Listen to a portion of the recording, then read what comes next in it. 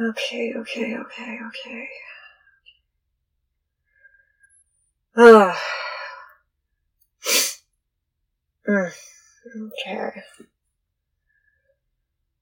Okay, so. Purple Rain. Sign of the Times. Definitely not. The Batman soundtrack. Throw it. Oh, Stone Roses. No. Second Coming. I like it.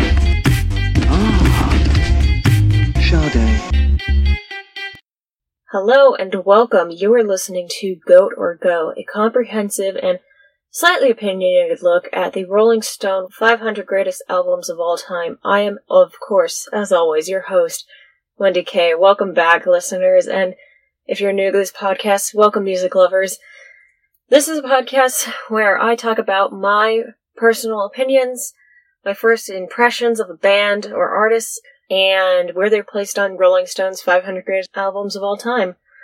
So today, we're going to be looking at spot number 487, and today we get to talk about Black Flag and their album Damaged from 1981, and the return of Cyndi Lauper's She's So Unusual from 1983, and finally, we get to talk about the Smashing Pumpkins' Melancholy and the Infinite Sadness from 1995.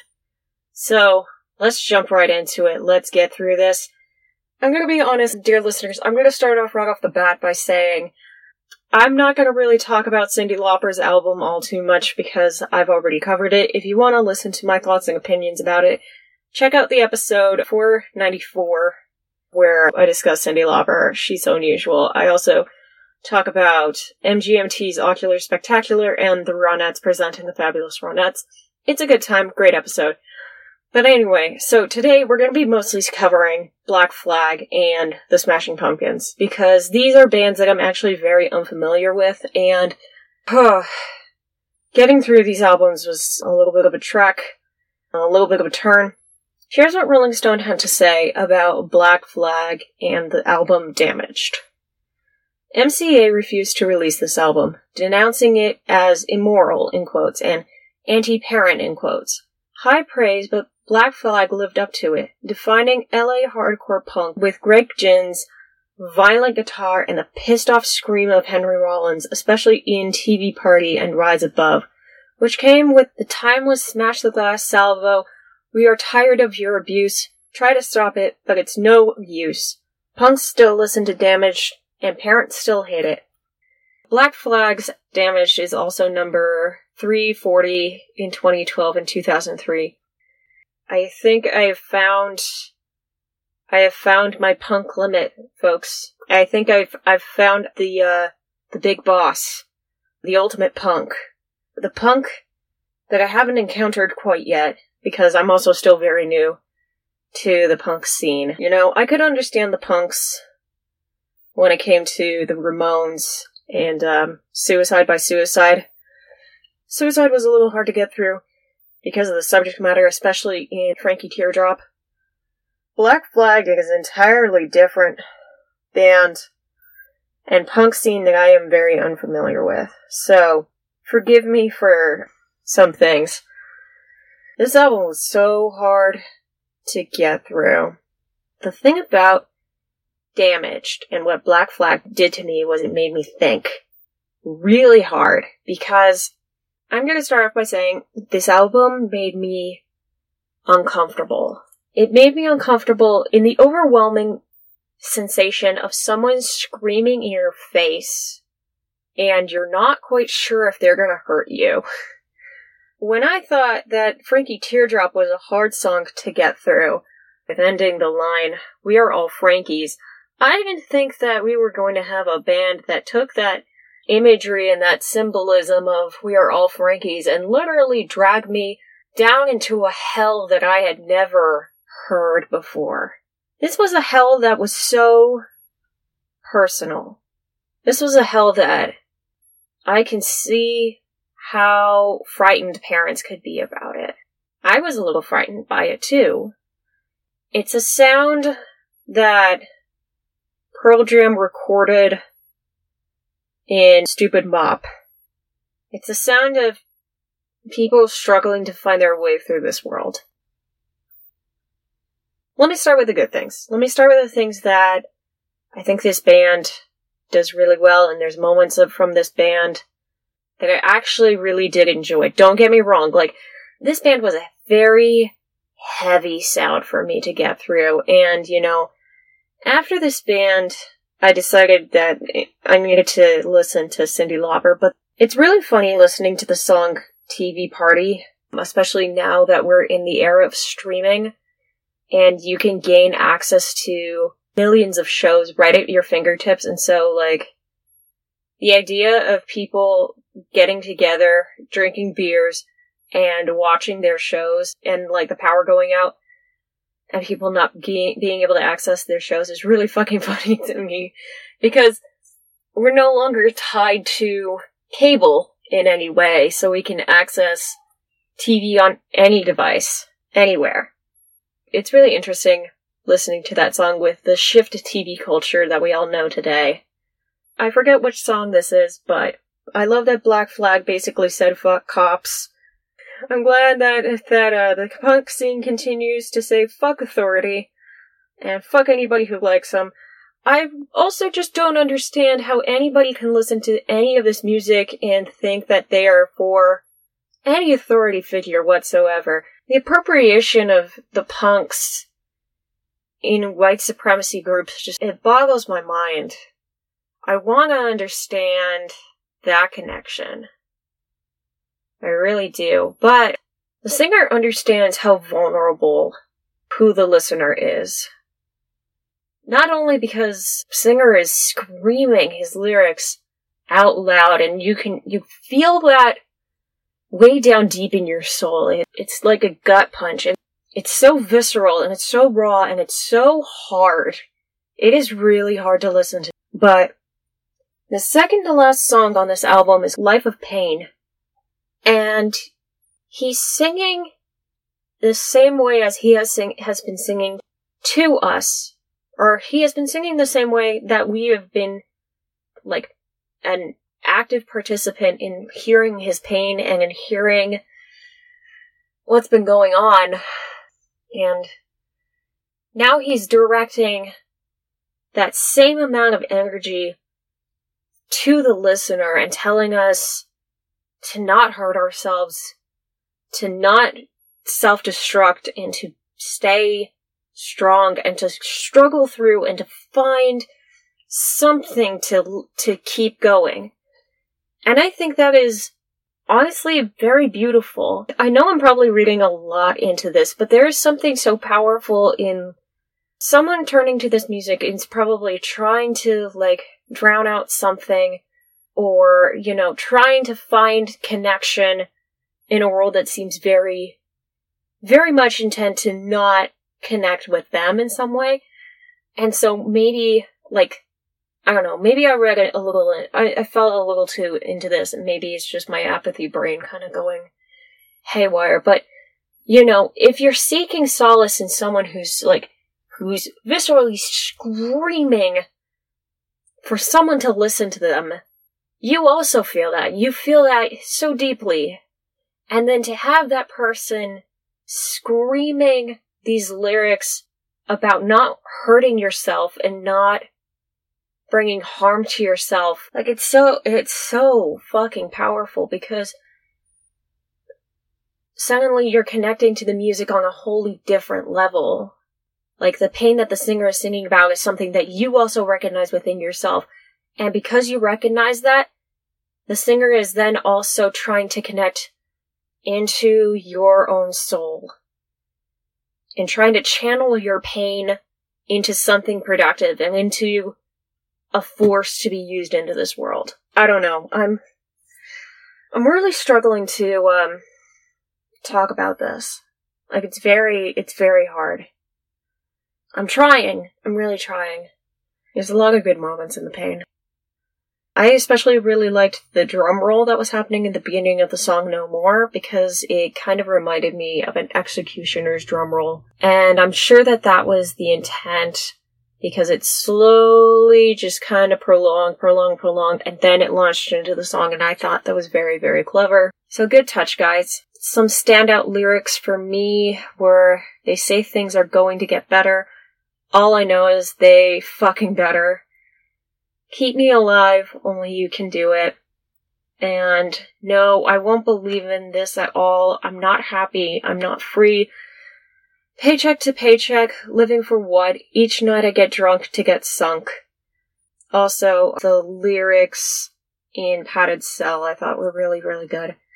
The imagery and whatnot that the singer invokes and what the band is invoking in their songs is not new imagery when it comes to punk. I mean, for God's sakes, like, there is a song called Teenage Lobotomy that happens in a Ramones song, so, and, you know, like, talking about suicide, and the song Frankie Teardrop, and how it's trying to tell the story of the everyman, and then suddenly he's caught up in society, and he can't find a way out, and then murdering his family, and then being sent to hell, and how we are also all in hell. We are all Frankie. And then also the song Stupid Mop from Pearl Jam and Virology. But it's interesting because even though there's these elements of dealing with mental illness and being seen as an outsider and not fitting in with the society, I don't know, like, you know, punk, to me, it seemed like at this point sort of became so much more internal hatred. Maybe someone can correct me on this. I would love to have some more commentary about punk. I don't know. When I think about punk, I think about how you are saying fuck society because you are making this situation worse. You are making me worse. The authority figures in this world don't understand what is going on, and I can see the world clear as day, like black and white and all that jazz.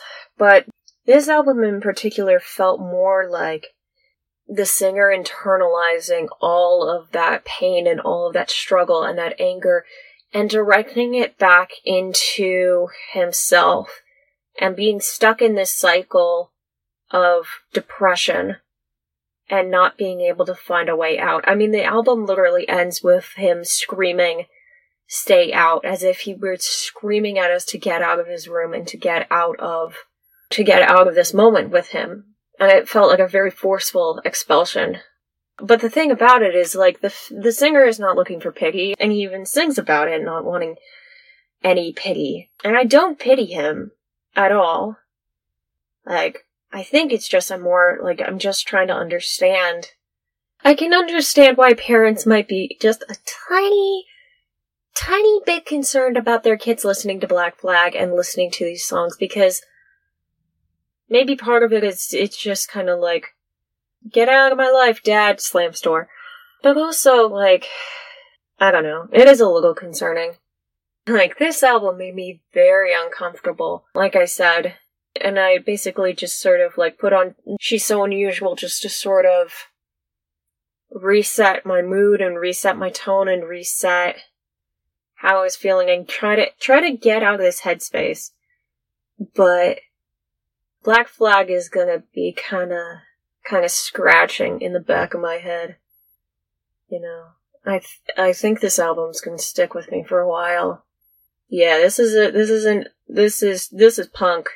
This is as far as I think I can go with punk music, dear listener. And that's okay. Like, I'm glad to have at least made it to this part of any genre, you know, any sort of hardcore. Like, am I hardcore now for having listened to Black Flag? Comment below, let me know. I think, it took me on a ride, and it's gonna make me think for a little bit.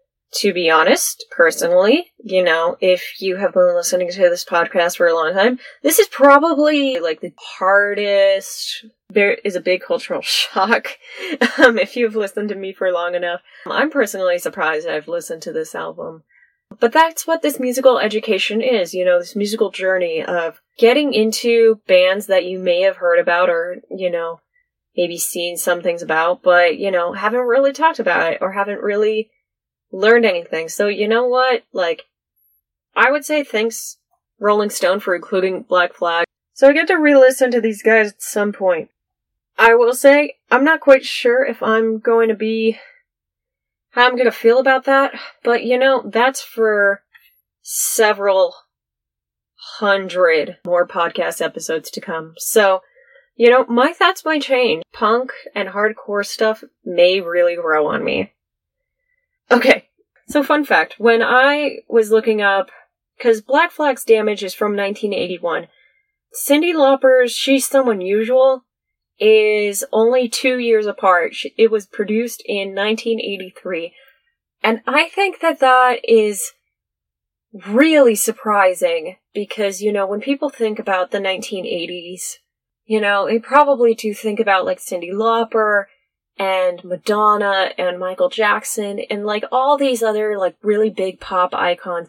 But then you have these motherfuckers like Black Flag that are just, like, in the punk scene and in the DIY record making business and just doing their thing and trying to survive and obviously having a fan base and stuff. And you know what? Fucking good for them. Honestly, like, I'm glad that these motherfuckers exist. Because, like, not everything needs to be pop, bubblegum, and all of that. Sometimes you just need to have some guy screaming in your face and telling you that the world is on fire and, you know, we have to live through it. So the other album that I want to talk about today is the Smashing Pumpkins' Melancholy and the Infinite Sadness from 1995. Listen here, dear listener. So I'm not going to actually read the Rolling Stone description of Melancholy because the thing about it is the update from 2012 does not include the description or the review of Melancholy, and I'm too lazy to search it up online right now. What I will say is that their debut album, Siamese Dreams, is at number 341 in 2020, and at 362 in 2012, and 360 in 2003. I thought I didn't have any sort of relationship with the Smashing Pumpkins. I barely know who they are. I initially thought that they were the Chop Suey guys, and when speaking to a friend about that, they informed me that that is a System of a Down song, which I need to know more about System of a Down, obviously. They also wrote the song Bullet with Butterfly Wings, which I just know as the Despite All My Rage, I'm Still Just a Rat in a Cage song. I will say, listening to this album is really weird. Okay, so personal story time. So, I don't know what happened when I came across Melancholy, as I'm going to keep calling it from now on. So, either Spotify or the 2012 re-release of Melancholy. But when I was trying to follow along the lyrics online, this album just fucking was, like, scattered to the wind. Like, the track listing was not correct in any way, shape, or form. Also, I will say, and I want you to, hey, Mr. Smashing Pumpkins, why in the ever-living fuck is this album almost 6 hours long? Like, I understand that you really love, like, your work and stuff, but I just want to say this out loud right now. Why in the fuck is this remastered or reissued release of your album, which, by the way, is 30 songs long? So that is a really long album. Why do you have so many alternate takes, demo takes, everything? You just threw in the entire kitchen sink. If any Smashing Pumpkins fans have listened to the entire almost 6 hours of this album, good for you, but also, what the fuck are you doing with your life? Once I saw how long this album was, I forget at what point I was just like, when does this album end? I just scrolled at the bottom of Spotify and I saw how long it was, and I just was like, nope, I straight up refuse. So what I listened to was where the album actually ends. Okay? So the last song that I listened to was Farewell and Good Night. Now, thank you for letting me get that off my chest. I was floored. I was like, what is wrong with you people? I will also say, it was a really, really, really, really good thing that I listened to She's So Unusual, because that felt like a palate cleanser to whatever I was going to be anticipating with the Smashing Pumpkins, because if I thought that they were the Chop Suey guys, or, you know, the Rat in a Cage people, I needed to mentally prepare my brain for that. So I was thankful for Cyndi Lauper talking about masturbation for just a hot second. And I was pleasantly surprised by this album. There was a lot of thought that went into Melancholy and the Infinite Sadness that I kind of didn't expect when it came to a Smashing Pumpkins album.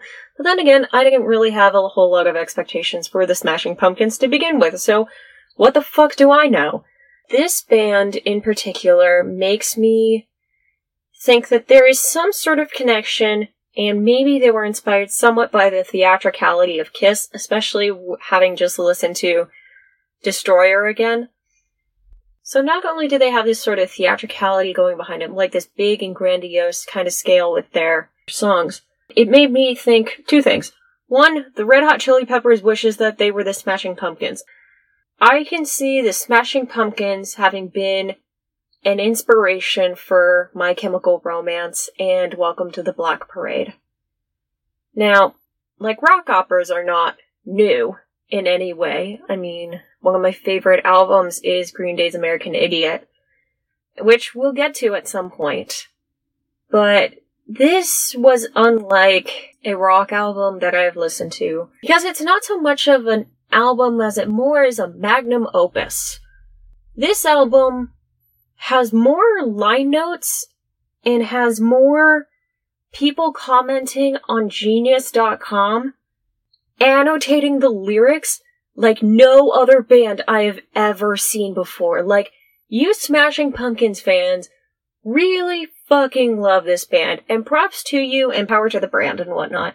I'm glad you have dedicated your time to analyzing these lyrics, studying these lyrics, listening to this music.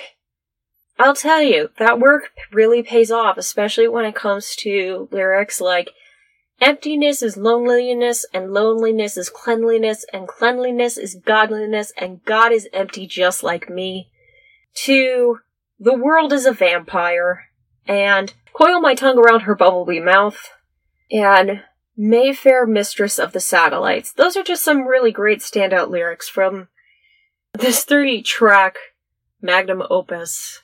It starts off with Infinite Sadness, which is a soft piano and strings track. And it ends with a song called Farewell and Good Night, which is a lullaby, where everybody in the band sort of, like, has their moment in the spotlight and wishes good things to come and wishes the listener well on their way out the door. Unlike Black Flag, which had the door kind of slammed in our face and telling us to stay out. They stick the landing to the album because everybody in the band takes a part in singing it, and it recycles the beginning soft piano and strings so that there's this cyclical nature about the album, which I think is lovely. And then immediately the second track you get into is Jelly Bean, and this is where I was like, so this is the Smashing Pumpkins that I have come to know. But for the most part, this band, and this album in particular, doesn't feel like it's from 1995, except for the song 1979, which is a song that I have actually heard, because it's been played on alternative rock stations. And I've always wondered what the words were, because I've never looked them up, nor can I understand what Billy Corgan is saying half of the time anyway. But man, 1979 is a very big mood, and I think it captures a really interesting time in American pop culture, and especially in an interesting time for this band in particular.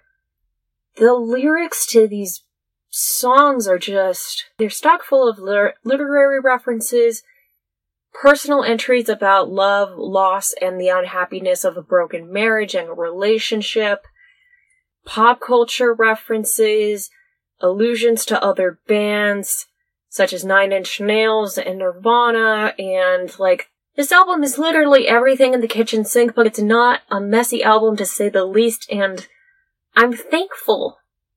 I'm very thankful that I started this project because of this. Because this is an album that I want to have in my car all the fucking time.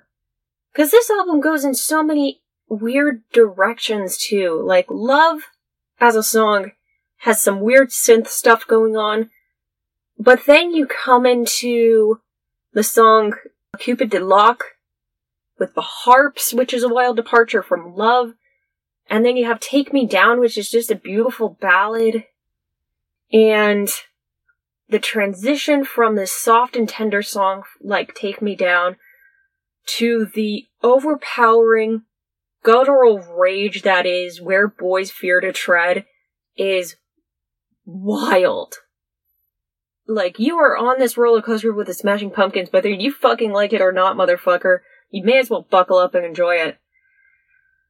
And nowhere do you feel that kind of journey, and you better enjoy this ride, than the song XYU, which in the Genius lyrics, people have called a monster of a song, and I can only imagine what this must feel like at a concert. I just can imagine everybody collectively losing their minds. How epic a Madison Square Garden concert would be, just everybody losing their goddamn mind at XYU. Like, oof.